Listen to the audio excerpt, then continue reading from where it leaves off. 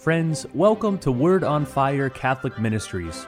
Word on Fire is an apostolate dedicated to the mission of evangelization, using media both old and new to share the faith on every continent and to facilitate an encounter with Christ and His Church.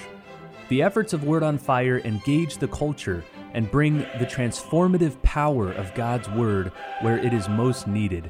Today, we invite you to join Bishop Robert Barron as he preaches the gospel and shares the warmth and light of Christ with each one of us. Peace be with you. Friends, last week I talked about the beautiful juxtaposition between a reading from Isaiah and a reading from Luke's gospel. Well, this week, a juxtaposition between Jeremiah and Luke's gospel. And it's wonderful because each one kind of sheds light on the other. Let me start with these simple but very, very profound words of the prophet Jeremiah. It's from the 17th chapter of his book. Listen. Thus says the Lord, cursed is the one who trusts in human beings, who seeks his strength in flesh, whose heart turns away from the Lord.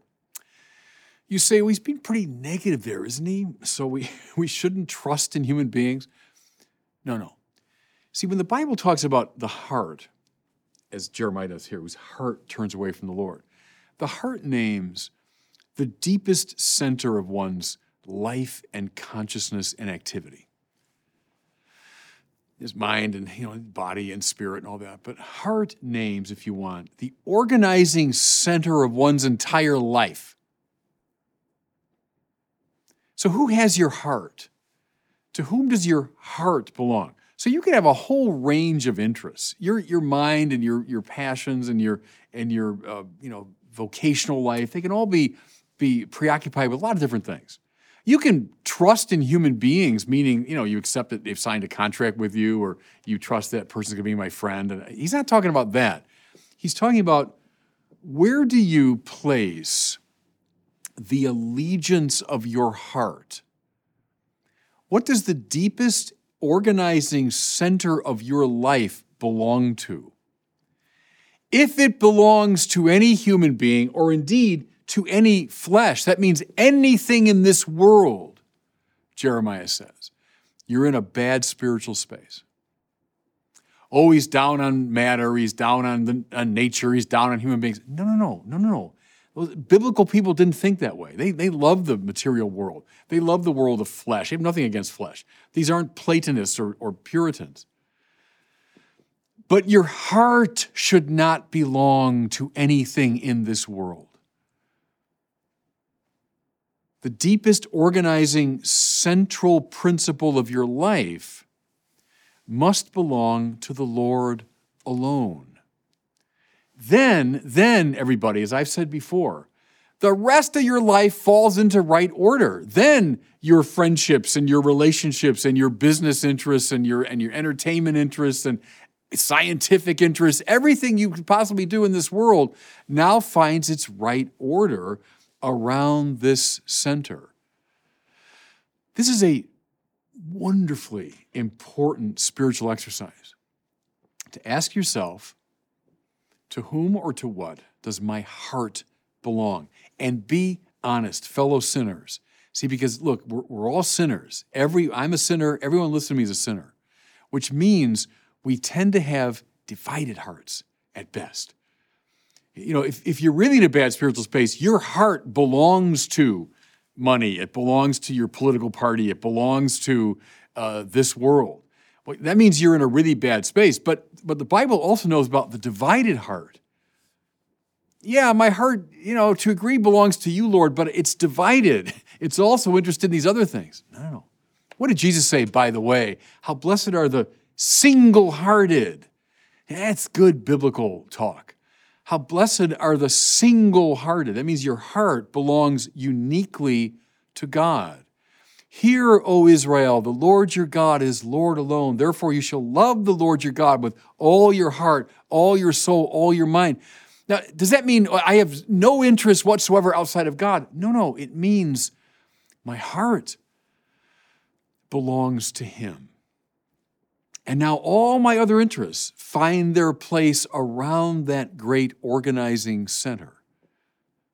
See, that's what Jeremiah is saying here, which is terrific. Now listen, the one whose heart turns from the Lord, he's like a barren bush in the desert that enjoys no change of season, but stands in a lava waste, a salt and empty earth. Beautiful, beautiful.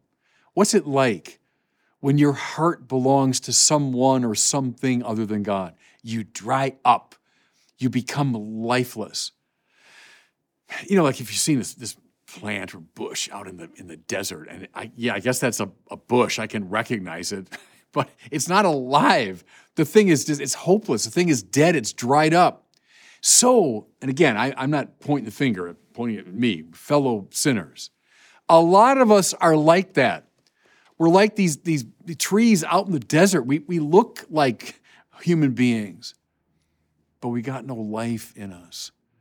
We've got no life because we've not hooked our heart, our deepest center, onto the source of life, which is God. I don't know why this language stays in my mind, but stands in a lava waste, a salt and empty earth. I mean, in the measure that we're all sinners, we know exactly what that feels like, don't we? We know exactly what that feels like. And I might be a big deal. I might be very impressive in other ways, and people think I'm doing great. But I know, because my heart doesn't belong to the Lord, that my life has dried up.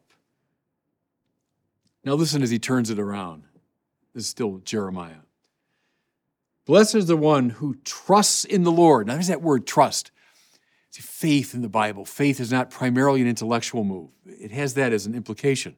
But deep down, it means where I place my heart. What do I rely on ultimately? So the one that trusts in the Lord, whose hope is in the Lord, what? He's like a tree planted beside the waters that stretches out its roots to the stream. It fears not the heat when it comes. Its leaves stay green.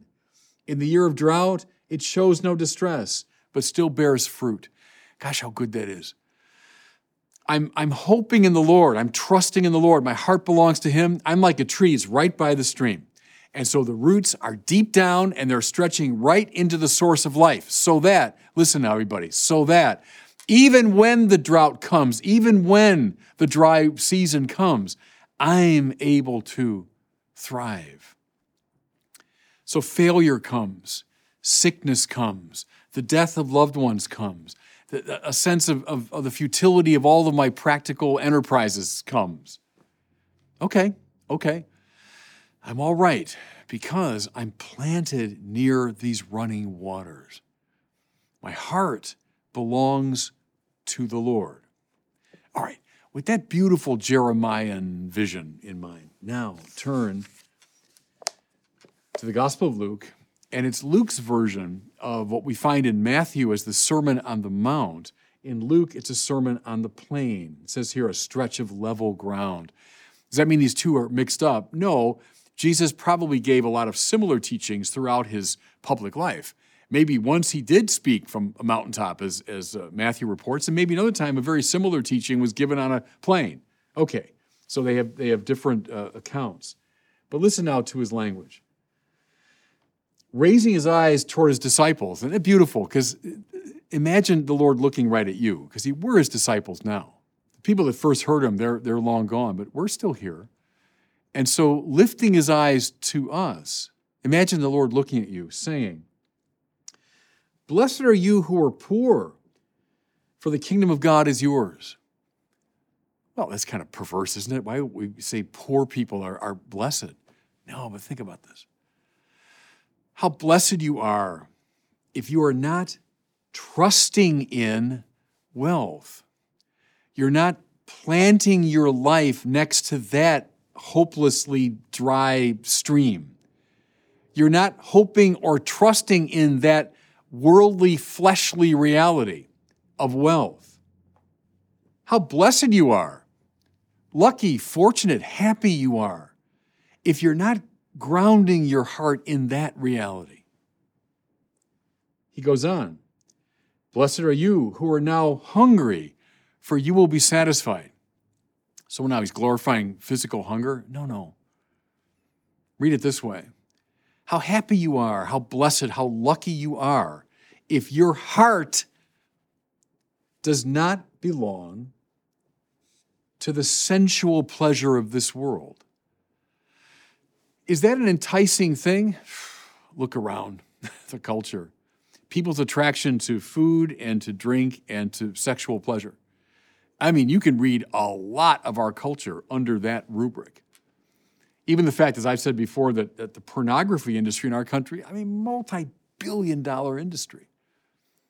These are people who have invested their hearts in the sensual pleasures of the world. But that's a salt and empty earth. That leaves you profoundly unsatisfied at the level of the heart. Blessed are you who are now weeping, for you will laugh. So what, now we're glorifying depression? No. How lucky you are, how blessed you are, if you are not grounding and rooting your life in good feelings. Good feelings are great when we have them. But isn't it true now, fellow sinners, we all know this, good feelings, they come and they go. Yeah, sometimes I wake up and I'm in a good mood. Other days I wake up and I'm in a bad mood. Sometimes my moods correspond to what's really objectively happening in my life. Other times they're not. Sometimes this thing really makes me happy, and other times it makes me kind of moderately happy. Other times it seems to make no difference. See, feelings come and go. But there are a lot of people in our society who are addicted very deeply to good feelings. They'll take any sort of drug they can find to produce good feelings. Again, good feelings like wealth, like sensual pleasure, they're good in themselves, and I have nothing against good feelings. But they come and they go. And the heart, your deepest center, the organizing principle of your life needs to be grounded not in those ephemeral, passing states of mind, but in God. Otherwise, you're in a salt and empty earth. And then this one, blessed are you when people hate you, and when they exclude and insult you and denounce your name as evil on account of the Son of Man. Rejoice and leap for joy on that day. What? Now you're telling me I'm happy if people hate me and persecute me? No, I'm saying don't plant your heart in the honor the world can give you. Honor is not a bad thing. Aquinas says honor is the flag of virtue. It's a cool definition. If there's a virtue, something worth admiring, you put a flag on it. You say, hey, look at that. That's worth paying attention to. The trouble is, a lot of us get addicted to honor. Awards, attention, titles. People love me. I'm popular. Ay. Look at who's popular in our culture today. Best people, the most morally upright people, the most impressive, artistically gifted people? By no means. The passing, the fickle attitude of the crowd. Give me a break. Fame, honor. Very often we honor the very worst people. Often the very best people are dishonored. Therefore, how lucky you are, how blessed you are if you do not ground and root your heart in the passing, frivolous honors the world can give. You see how Jesus now is making the same point Jeremiah is making. And it raises for all of us today that question. To whom or to what belongs my heart, my deepest center? Unless it belongs to the Lord, then we become this dried up tree in a salt and empty earth. But if it is rooted in the Lord, then we thrive. And God bless you.